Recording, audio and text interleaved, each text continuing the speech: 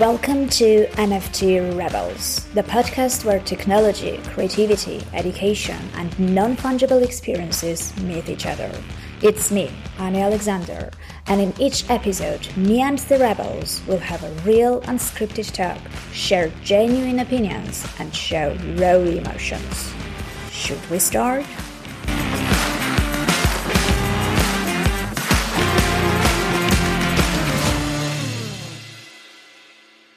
Hello everyone, and welcome to the NFT Rebels. Today it's going to be yet another unscripted conversation. I'm super happy to welcome Marc Flavell on the studio. And for those of you who don't know him, he's the founder and CEO of Big Hat Club.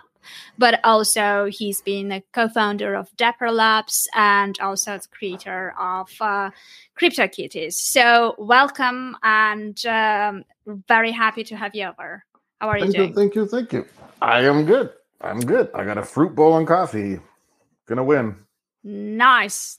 It means that we're all ready to roll here. So good stuff. I guess probably the usual question I start with for everyone. The sphere is still so early that everyone has their own stories of how they've got into it. And obviously in your case, you started way earlier than most of the people who are watching this now. So what was your story of getting into this? Many years ago, I worked at a company called Axiom Zen, and we were an innovation foundry. Before that was a thing. I mean, it's still not a thing, but I think the tagline was a startup that starts startups. And we were spinning out multiple products and turning some of them into businesses, some of them successfully, some of them not. And it was the summer of 2017, which was the shitcoin summer. Everybody was doing an ICO. It was crazy. And at Axiom Zen, we were building like literally enterprise SaaS software used by Microsoft and used by massive companies and things. But we also built consumer apps, just like playful, foolish little things. And that was my domain because I'm good at playful, foolish little things. And so I've been building dozens of apps in the last year or two while I was working there, and none of them did any good. And Roham, who was one of the two co-founders at Axiom Zen, him and his brother Sam, Roham said to me, I need you to make the blockchain fun. And I said something along the lines of, I need you to fuck off, because that's a dumb idea. That, like, why would we ever do that? Nobody likes the blockchain. It's just libertarian and anarchist, neckbeards and mouth breathers. We don't need to do that. And he was like, it's cute that you have an opinion, but why don't you go ahead and do what I told you since you work here? And I was like, oh yeah, okay, that's probably a good idea. So I went away and tried to think about how you would make the blockchain fun. I'm kind of good at fun. Wasn't so good at blockchain. But at the time, because I was building all those consumer apps, I'd figured out that you should use cats in everything. They are opt-out, not opt-in. You should just start with cats if you're building consumer applications, and then explain why you're taking them away if you're going to. And also, I saw... also gardening games. I always want to build a gardening game. Plant the seed, wait, water it, nurture it. Different color flowers come out. You don't know what kind of flowers. Maybe birds and bees visit. You don't know what kind of birds or bees you can collect. What kind of bird song. I really want to make a game about bird songs. And I saw CryptoPunks. And I was like, oh shit. That's I totally want one of those. I remember sending a message to Fabiano, who was early on the team, about how can we copy CryptoPunks. But those three things came together, and I went back to work, and I put, I think, Fabiano and Pierre in a room, and I was like, guys, we're going to take cats, and we're going to take gardening games, and we're going to take CryptoPunks, and we're going to make cats fuck on the blockchain. It's going to be a game. It's going to be awesome. And everybody's like, what are you talking about? That doesn't make any sense at all. I was like, well, good thing you guys are so smart, because you can figure it out. And then we wrote Dieter into it, and Dieter eventually came along. And I think at one point I'd said, let's make a game where, the cat sex creates Bitcoin. Somehow we're going to mine Bitcoin through this. And Dieter was like, dude, that doesn't make any sense. You're just smashing words together. But there's a blockchain called Ethereum. And on Ethereum, I could create a new standard, and by I he meant we, and it was a group of people, but he was certainly the head chef. Said I could create a new standard, and that's where ERC 721 came from, because he was like, it'd be cool if it wasn't just us that built on top of this, but if other people were able to build on top of these as well. And he invented the word NFT, which is hilarious to me, to describe those things, and that's how I got into. So we made CryptoKitties, and that's how I got into NFTs. Nice. That is super interesting story, because I remember those times back in 2017, the whole ICO boom. I've been through the whole ICO journey. I've seen the good, the bad, the ugly, through the whole process from start to finish. And I remember that at those times when the ICOs were just kind of going along and people were participating in those, and the gas fees were an issue and everything else. I remember everyone complaining like, what's happening? Like, these kitties are clogging the whole thing. Like, they are breaking Ethereum. We can't really operate there.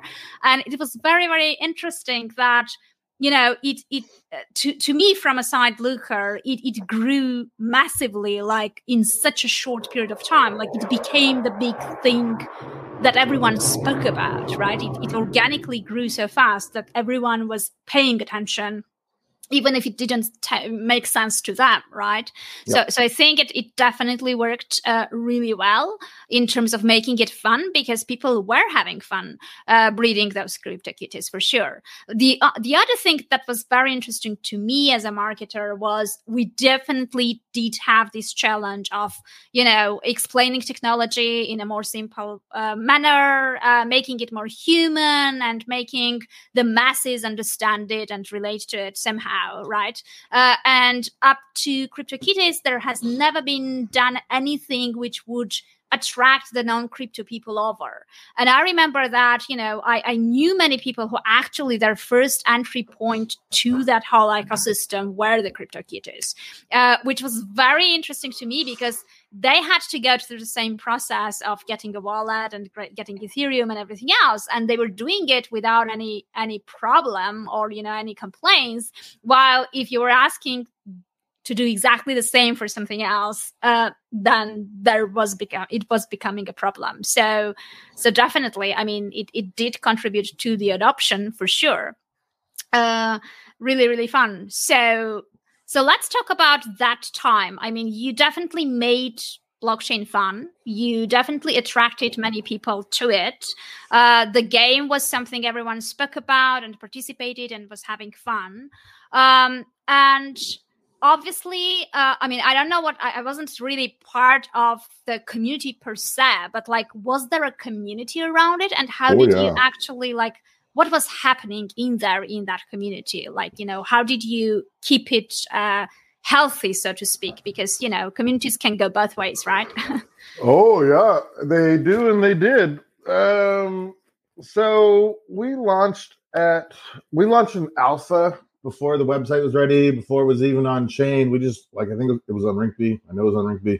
So we launched a demo version, essentially a very, very, very slimmed down MVP at ETH Waterloo, which was like ETH Denver, like one of, long before NFT NYC, when lots of people would get together in New York, nerds would get together in places like Waterloo and do shit. And we launched the alpha there, like I said, because we knew basically every major figure in Ethereum would be there. We figured it was a good way to get their attention. And a Telegram group. Actually, I don't think it came from that. We'd already started Telegram group. People weren't using Discord as much. And so Telegram was the thing. Again, all those ICOs, the communities, very air quotes on that shit, were happening in Telegram. And so we created a Telegram group that was just a ton of fun. In the way that these communities can be when people are excited and worked up and eager and looking forward to something. And that had 1,000 people in it before the day before we launched. And then immediately, well, I don't know, but essentially immediately after we launched, there was a Reddit page, there was a Discord, there's a bunch of other things, and we didn't create any of them. We basically weren't smart enough. the community did that, and the community self-organized into Discord, and then we're like, oh shit, okay. And they were cool, so the people handed us the reins back for the Discord they'd created, and we were like, oh man, thank you. Like, we probably should have done that. But it wasn't obvious at the time. Like, we didn't know that everybody would do it. You know, it's not like there was a bunch of other NFT projects organized in Discord where we were like, oh, we should go do that as well. We probably had the first NFT Discord. I never thought about that before. God, I wish we'd done something different. But we probably had the first NFT Discord. And it was, I mean, for the first, like, X period of time, loosely, if you played CryptoKitties, you made money. Like, that was what happened. That was not, to be honest, what we had designed it for, but that was a true statement. And the thing about, again, air quotes on communities, is that if they're getting rich, they're always very nice. And if they're getting poor, they are usually very not nice. And so for the longest time, the CryptoKitties Discord was the happiest place on the internet. It was fucking cool. All these people were trading pictures of cats having sex, making thousands and thousands of dollars. Like, this sounds like an Alice in Wonderland dream. And it was fun. It was lucrative and it was fun. And then the price stopped going up, and it was less fun. But it was still cool, and we had some amazing people. We hired people out of the community. Jordan, who runs Doodles, Jordan and Evan run Doodles. They both work at Dapper. We hired Jordan because he was a CryptoKitties super player, and now he's like the boss at Doodles. That's a cool journey. Yeah, you never know where things will lead you to, right? Like, a one random thing can completely change the trajectory of your life and of your career and everything else. So it's just, you know, one turning point, and then, yeah. Yeah, and CryptoKitties was that surreal moment for a lot of people, that surreal thing for a lot of people. And it's very strange. You're like, oh yeah, no, cartoon cats are going to breed online, and this is going to uncork an industry that is worth billions of dollars and change, I don't know how many thousands of people's lives. Yeah, so the CryptoKitties, a question. I always wondered this, and I'm not really sure what was the reason behind it. But you mentioned CryptoPunks and CryptoKitties. Both of them were more or less, in the same period. Both of them were quite popular. But later on, when we go years later and look at today's situation and, you know, what happened with the punks and where the kitties are, what do you think was different, or, you know, why these two projects had a completely different sort of outcomes years later? Was it because CryptoKitties had unlimited supply, or? Yeah, it's an unlimited supply thing. CryptoKitties are more interesting than CryptoPunks. They are also far less scarce, and they're also not the originals. Like, you know, the only NFT on Ethereum that matters, that is not a 721, is CryptoPunks. Like, CryptoKitties' legacy is huge and amazing and incredible, but it's not the original. CryptoPunks are and even, like, you can get into it with NFT historian nerds who will argue about what was first. But CryptoPunks are generally assumed to be the first. And so they've got that historical legacy value from that. But they're boring. And I would argue, I don't know. They're boring just because they don't do anything. Like, they are collectibles. Nobody's doing any dumb shit like pretending to have roadmaps or utility or all these other shenanigans. There was no community. They couldn't give those things away. They literally could not give them away for a long, long time. Matt and the other guy. Yeah, I remember that. Yeah. But there's only 10,000 of them, and so that versus 2 million, it's much easier to understand why one is scarcer than the other. And they weren't interesting economically for a really long time. Remember, I said Jordan was from Doodles. Jordan's from Doodles now, but before that, Jordan was from a thing called KittyCalc. Before we hired him into CryptoKitties and Dapper, him and a guy named Alan, who's, as far as I know, the still lead game designer, or maybe not, but probably still the lead game designer on Top Shot, an incredible human being, one of the smartest people I've ever met. And they worked together to build KittyCalc before they got hired at Dapper. And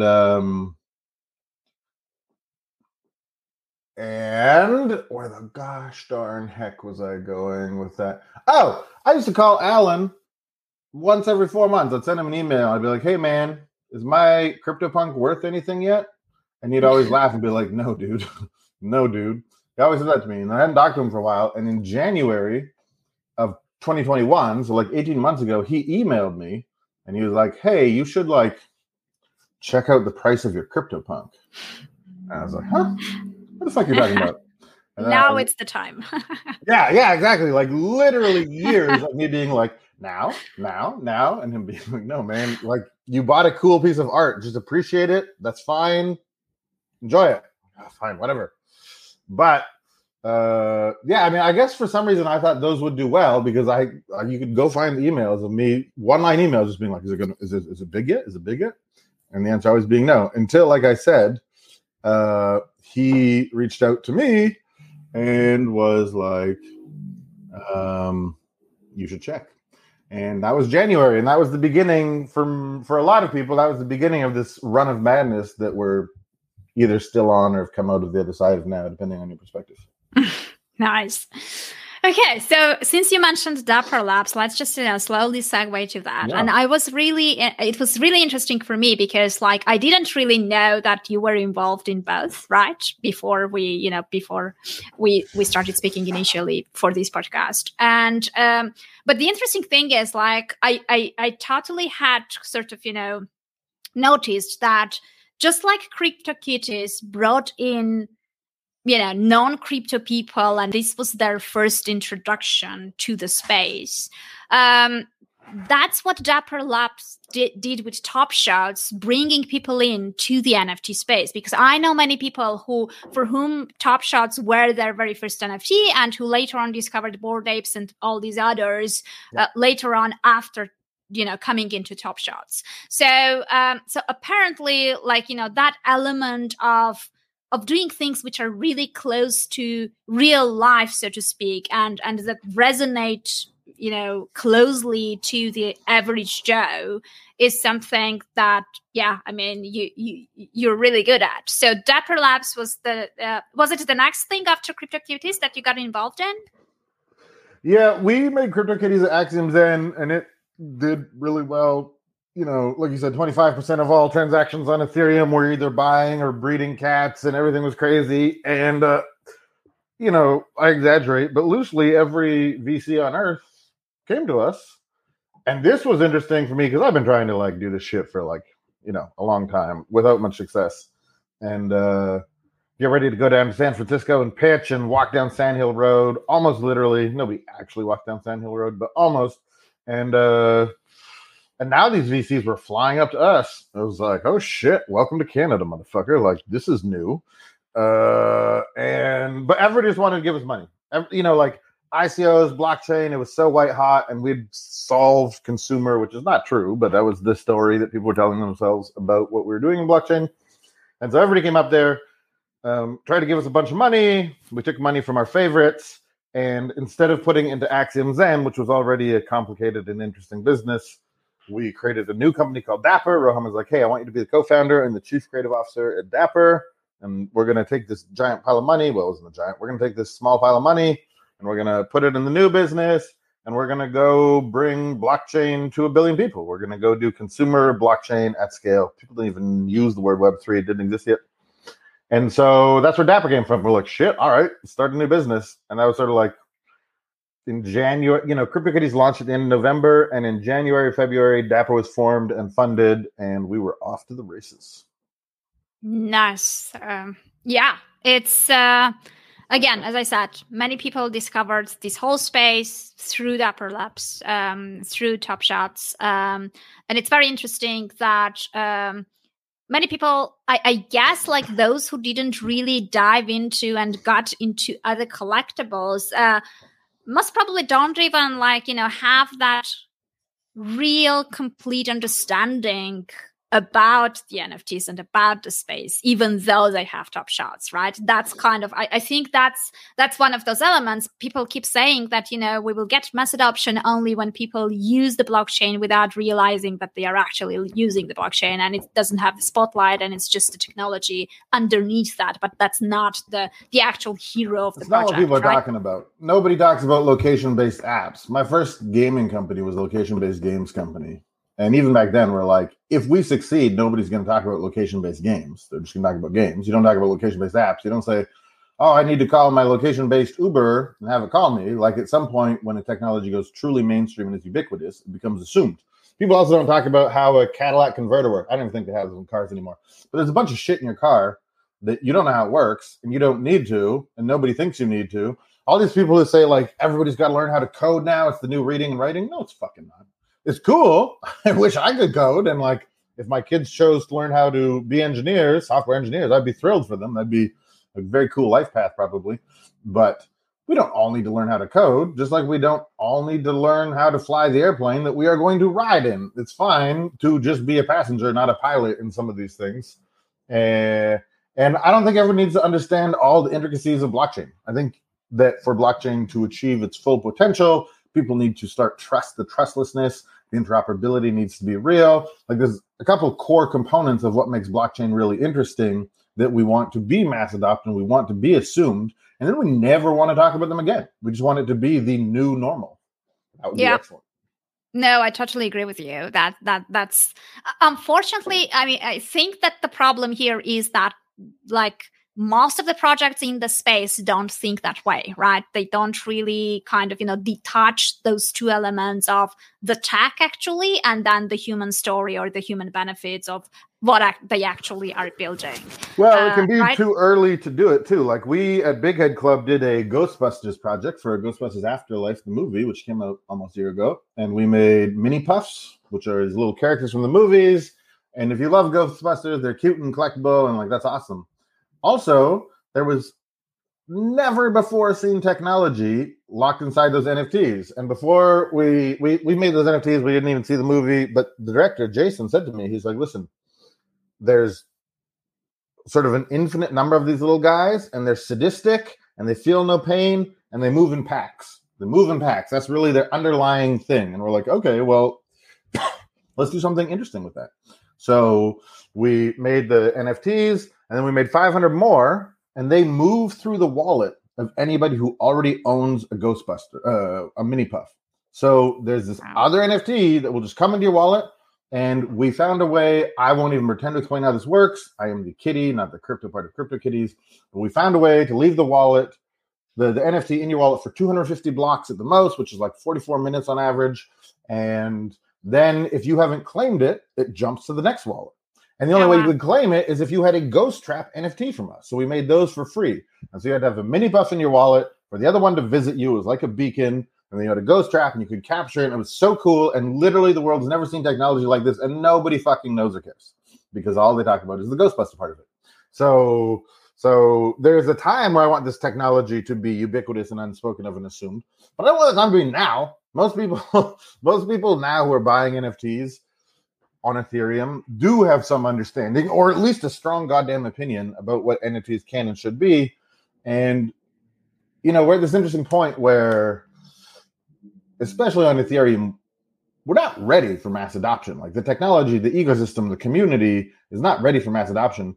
And so if you go and, in fact, jump that wave too early, jump that shark and go to the mainstream, you get caught with your pants down. The whole world looked at this and was like, why would I want to hang out with these people? They're weird, they're mean, they're blah, blah, blah, blah, blah. And so that ubiquitous world of the technology being assumed is how this goes like the biggest form of pop. But along the way, we might not be ready for that yet. Maybe we should still be talking about the technology so people understand the technology. To set up the foundation first. And I would argue the foundation here is not strong enough to sustain the world yet. Yeah, got it. Dapper Labs projects are on the Flow blockchain, if I'm not mistaken. That's correct. Okay, so is it like more scalable or is it like more tailored for masses to come in? Yeah, is very that much so. The reason? So when we made CryptoKitties, we sort of came to the conclusion that there was 3 problems as to why CryptoKitties wasn't going to be on Walmart shelves and like just going to be the biggest brand ever. We was running around calling it the Mario of Web3 gaming. Again, the word Web3, no, but we'd say, it's the Mario of blockchain gaming. This is the Mickey Mouse of blockchain animation. This is like the beginning of everything. And it wasn't. But we identified 3 problems. One was accessibility. Like the MetaMask, the Coinbase, the KYC, all of those things, that sucks. It's hard. It's better now. It was even much harder back then, like very dial-up days of the internet, very hard to use. So accessibility was one problem.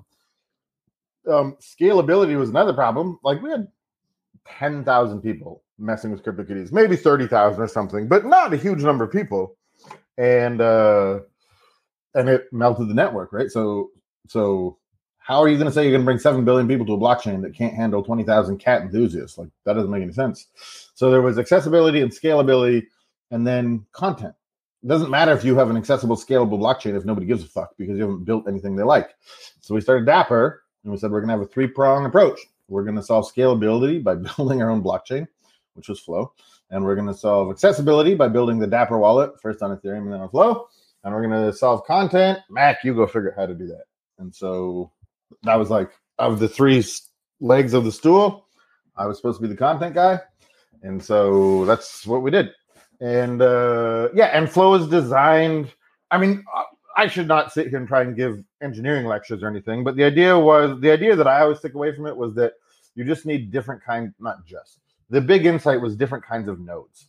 Like every node on the Bitcoin blockchain, every node in Ethereum does exactly the same thing. They are all identical. But the lesson of Ford on his assembly lines was specialization. Let me do one thing and get really good at it. And then you do one thing, get really good at it. And you do one thing. And so Flow has like 4 different types of nodes. And some of them do heavy compute transactions. And many of them are very lightweight and just validate or some shit. I should not give lectures on this. But it was designed for being able to process as many transactions as Visa. As far as I remember, that was the actual target. It was like Visa does this many transactions a second on a global network scale. We want to be the global entertainment blockchain. We need to be able to do loosely that many transactions. Yeah, got it. Okay, so I think the other element with for example, Top Shots is that we're no talks about the technology, but lots of sort of, sentimental stuff and emotional stuff and things related to memories, things related to passion, things related to what people actually care about, and just tapping into that, right? So it's by default, people were already resonated to the whole thing. By default, they already were kind of, there for this thing. You kind of, designed it in a way that it was easy for them just to go and get it, which was like, the main takeaway there. So Dapper Labs obviously is hugely successful in the field, obviously. So we're just, keep on progressing. Chronology, time is linear. Yeah, from CryptoKitties to Dapper Labs. And what was your transition from Dapper Labs to BCAD? What happened there, kind of thing? I mean, as much as you're comfortable. I talk about shit. I don't care. The truth will set you free. I quit. I thought they were going to fuck everything up. And I said to Roham, I told him 2 things. I'm like, 1, you need to fire half the people here because we have not figured this out. I know a ton of people in the city. These are brilliant people, but like we have not figured this out. And we cannot continue to spend money at this rate having not figured this out. We're spending money like we're throwing gasoline on the fire, but we're still in the kindling phase. And he was like, nope, you're wrong. But I was like, okay, well then put me in charge of basketball in charge of Top Shot, because this project has no vision, has no leadership. It needs somebody to guide the ship through the dark night. And so put me in charge. And again, he was like, nope, no way, man. And I was like, fine. And after a while, I was like, I've just lost faith. I don't think we're gonna do this. I think you're gonna fuck this all up. I think all these people are gonna get fired and not be taken care of. And I don't want to be here for that. So I quit. And so I quit and I went back to making video games because that's what I normally do. And then they made Dapper and Top Shot wildly successful, which was awesome. It just would have been, more fun if I had had the ego and greed associated with it. It's not just the greed. And so then I went and made video games for a while, and then I got back into NFTs. I started a company called Big Head, and now we make strange and marvelous NFTs that stand the test of time. Last night we dropped Kitsune, the companion for Oni Ronin, my favorite NFT we've ever made. And this morning, in 2 hours, we're dropping our next Jim Carrey art piece. Oh, nice. Yeah, I saw that Jim Carrey. Yeah. That's wonderful. So basically, just to sort of uncover this a little bit more. So the Big Hat Club is a studio that makes different NFT collections. Do I understand it correctly? We're trying to figure out what we do. We've made 3 different PFP collections. We've done a couple other weird little drops. We've partnered with artists that we really love: Jim Carrey, String Bean, Vipolsky. And we have a little game coming soon. We use NFTs to explore the future and make sure to make enough money doing it that we can keep exploring the future. And that's like cool, fun, weird work that we get to do. We help big brands come on chain.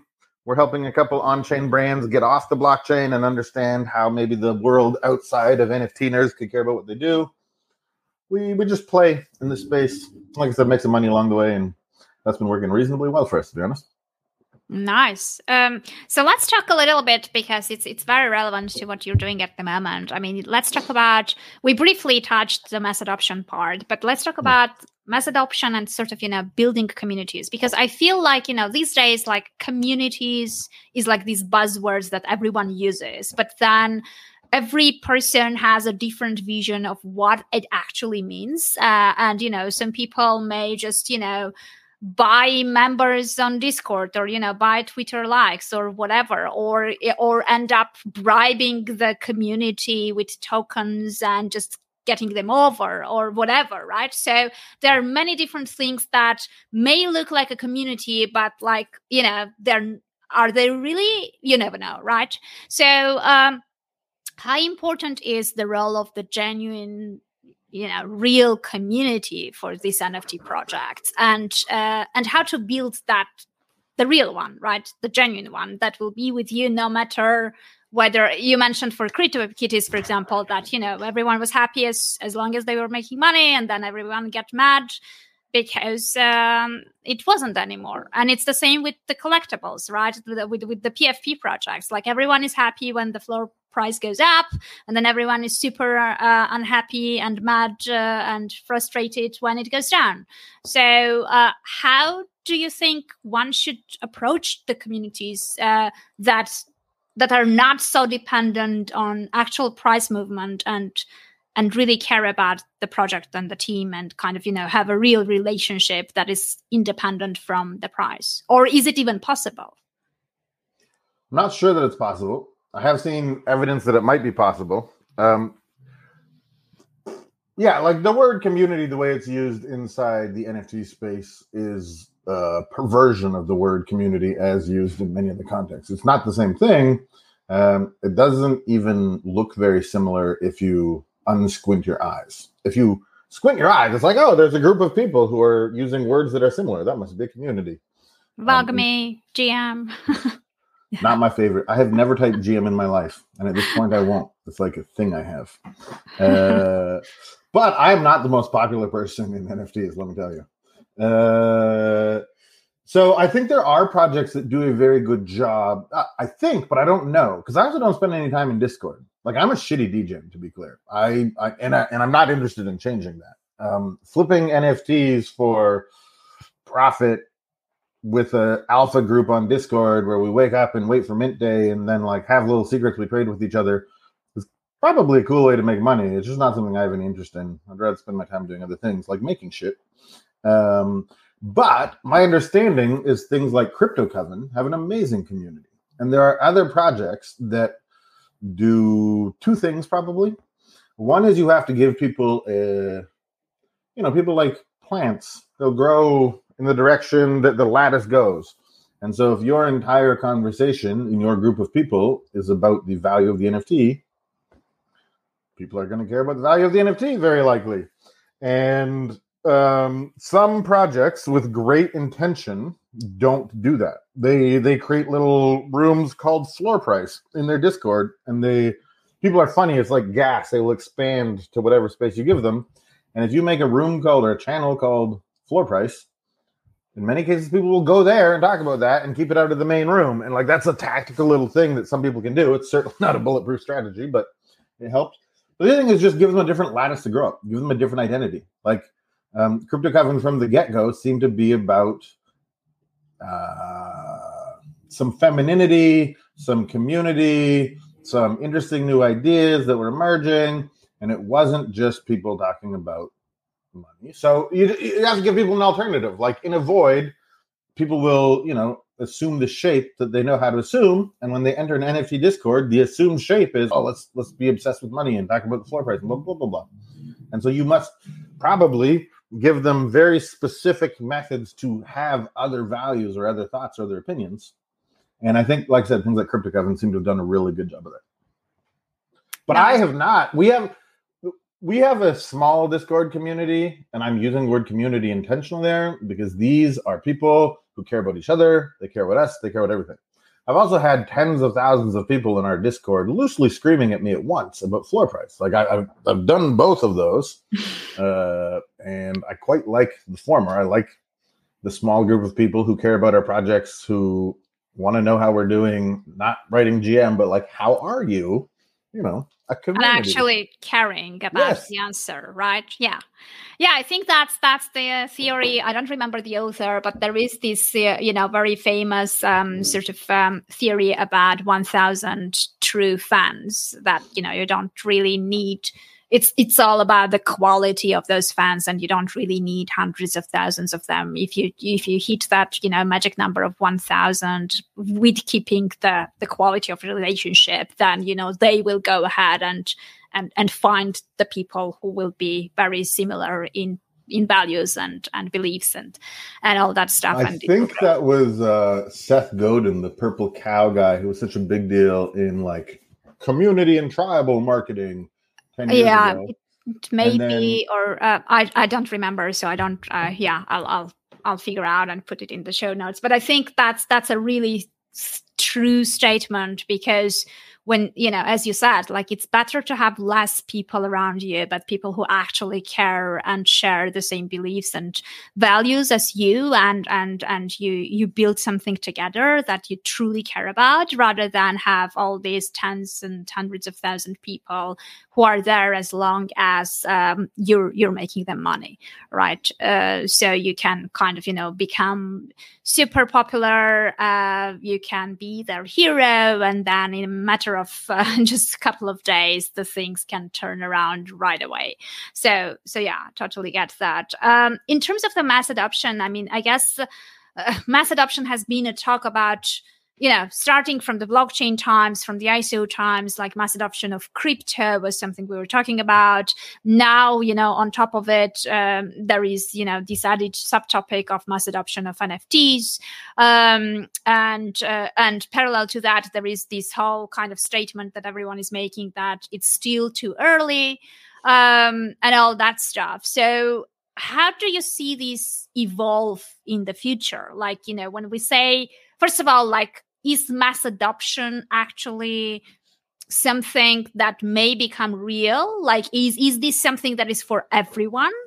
Or it's going to stay as a subculture for these, rebels, weirdos, people who kind of, I don't know, looking for alternatives, etc. No, I mean, if you think about how much time people spend living a digital life these days, and this is no longer just the playground of like rich white people or some shit, like vast swaths of humanity spend an immense amount of their life digitally. And we do this thing as humans where we assume the current state of things is the final state of things, or that we've achieved some kind of like, that there's some absolute truth now. We look at the past and we're like, oh yeah, the waves of time and history and forces of culture and society, are constantly reshaping humanity and society and these things. But for some reason, we seem to feel like we've achieved some like apex predator peak state. And the reason, well, I just don't think that's true. I think, we're just another fleck in the long dust pile of history. And so when you live as digital lives as we do, and then you just write off ownership, that could be the shape of the future, but more than likely it's not. More than likely, as we all move online, we've had the last 20 years, 25 years, holy shit, quarter century kind of the internet doing mass adoption, where you couldn't own things digitally. And so again, people just assume that since I haven't owned anything digitally till now, I never will, and thus I don't need to, and that is the shape of the world. But I think that's probably reasonably foolish. I think like in 25 years, let alone for the rest of human history, they will talk about the funny time where we didn't own things digitally. This will be like, it'll be like cowboys walking on elevated sidewalks where we're like, oh, that was that interesting historical oddity that was happening at the time. But no, like if we're going to spend all of our time online, it makes a lot of sense to me that we will own things online, digital things. We like ownership. And we live in an interesting time where ownership doesn't matter in the way that it used to. Like my parents' generation essentially defined their value in this life by the car that they bought. The car that they owned was very critical. All sorts of things that you own. And 10 years ago, we had the sharing economy, one of the most fucked up misnomers of naming ever.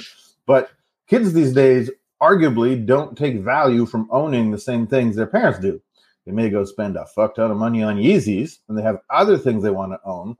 But ownership and our cultural ideas around ownership change and evolve. They are not the same today as they were 25 years ago, and they're definitely not the same as they were 25 years ago. But I do think ownership matters. I do think people care about ownership. I think what it means to own something or what we care to own and how we define ourselves by what we own is changing. But that doesn't mean you throw the baby out with the bathwater. That doesn't mean, we don't care about ownership. We care deeply about ownership. We just change what we own, change what we care to own. And I can't imagine that owning digital things when we spend, you get the notifications from your phone at the end of the week about how many hours you spent on the device every day. That's a fucking horrifying number. And that's just the phone. That doesn't tell me how much time I spent on my computer.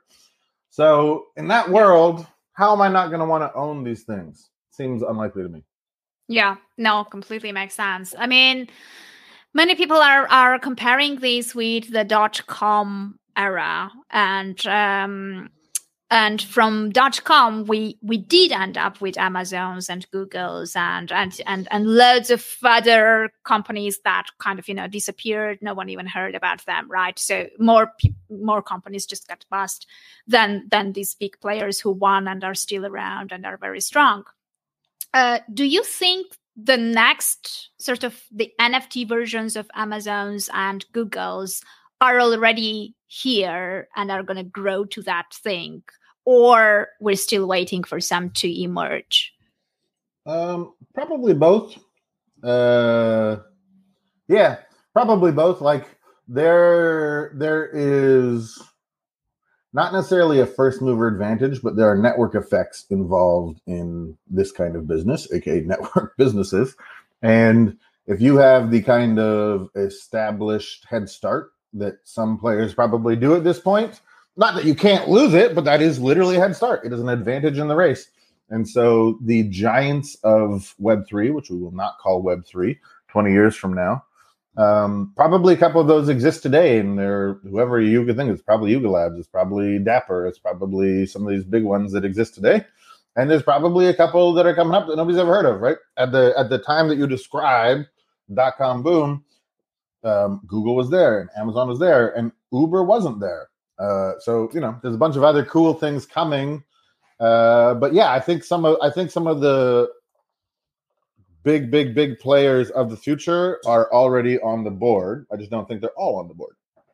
Okay, got it. It's going to be very interesting to observe and see how things develop and who's going to still be around, who's going to grow, who's going to just die off and what's coming, because I feel like lots of interesting things are going to come, because at the moment, apart from several kind of big projects, most of it has been either PFPs or crypto art, right? Those are the most sort of popular areas of the space at the moment, but I feel like there are going to be so many others emerging soon as well, which are neither of those two. So it's going to be interesting to see what kind of new pillars are going to come up, and just see how they are going to develop as well. Because if these two are already sort of have the foundation up and are building and continuing developing, there are some who are just starting, and it's going to be interesting to see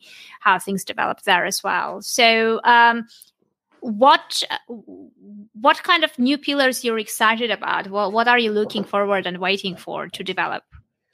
Real interoperability. when we started this, the idea that this was like super powered open source because you had economic alignment along with the open sourciness of things was very interesting.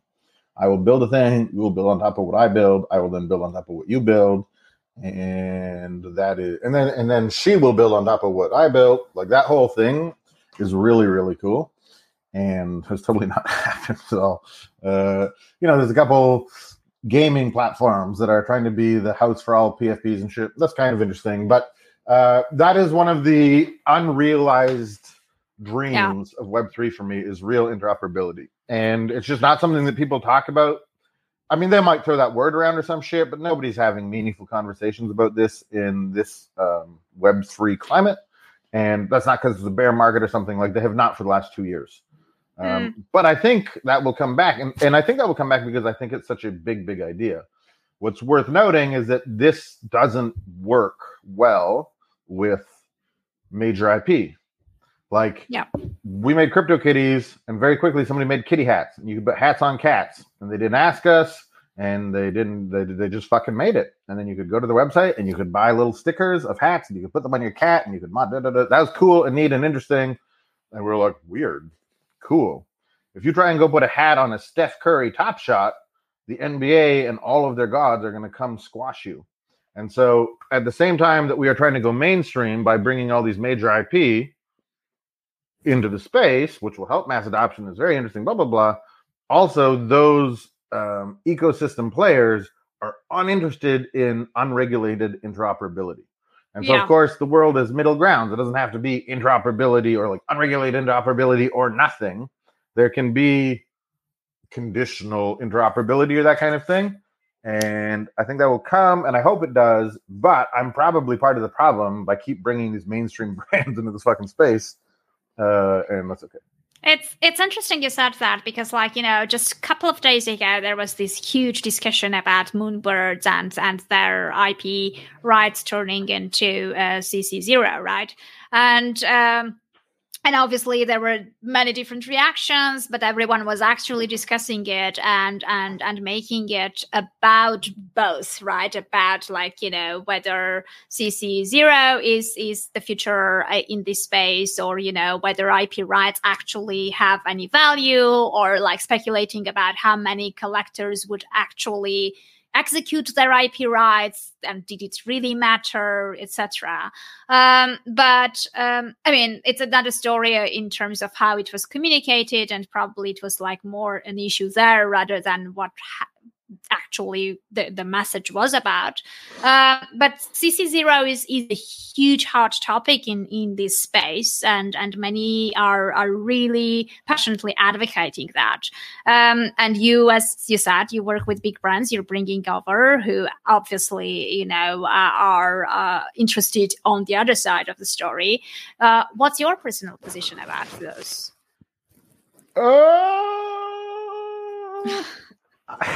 I think it's interesting.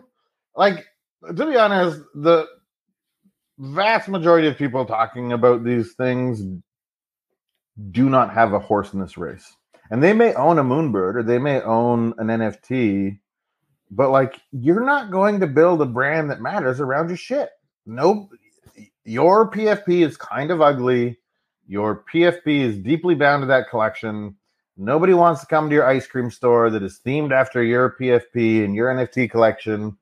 And there are exceptions. Now somebody wants to list Jenkins this and the other ape thing and the Moonbirds guy. There was a Moonbirds guy who was trying to do a thing, blah, blah, blah.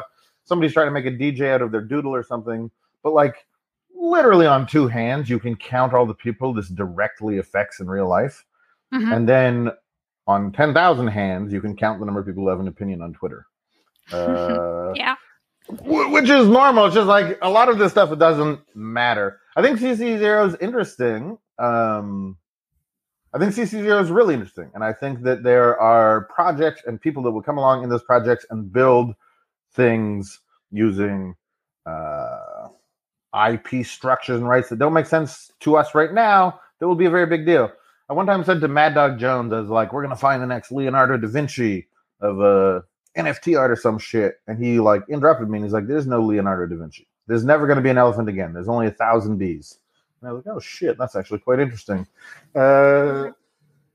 So yeah, like the CC0 stuff, I think cool things will happen with CC0 projects. I don't think we're done the discussion of what IP rights can and should look like. Remember what I said before about like everybody thinks they're sort of at the final state of the conversation about whatever they're having? In 2 months, somebody's going to come up with something that was not CC0 and be like, this is the fucking truth. And then we'll argue about that, and something interesting will come out of CC0 and a bunch of interesting things won't. And it's just the kneading of the bread. Like, if you zoom out even a little bit, this is not the great debate of NFTs that will break or make this industry. Definitely. I just feel like, because we're early, we are in a stage where, like, because there are no certain rules, no ways, everyone is experimenting. There are always these, experiments and discussions and different ways of doing things that are neither right nor wrong, but like, they are part of the process that may give birth to some new things that didn't exist before and new ways to look at things, which is why this space is very exciting, because, there are always something new to look into and something new to learn, and also new ways to look into, because like up to now in the traditional world, everything seemed to be already figured out and everything had its own rules and the ways of doing things and the rights and the wrongs and, common popular opinions and unpopular opinions. So everything was kind of structured pretty well and predictable. Here, it's like such a chaos. And from that chaos, we can end up like seeing really interesting things being born. And that's what kind of makes this whole space pretty exciting, I think. Agree. Okay, I want to be cautious of your time. We're almost an hour here, so with a brief intermission. Thank you very much for the time. And is there anything else that you wanted to cover, or anything you would like to say before we part with the viewers here? Check out onironin.io. That's one of our NFT collections. We dropped the companions last night. It's super fun. Be kind to each other, and thank you for having me. Okay, awesome. Thank you very much, everyone who was watching. So I'll just stop the stream, and you can always rewatch the replay, and I'll also edit out that part so the listening experience will be way smoother. So thank you, everyone, and take care.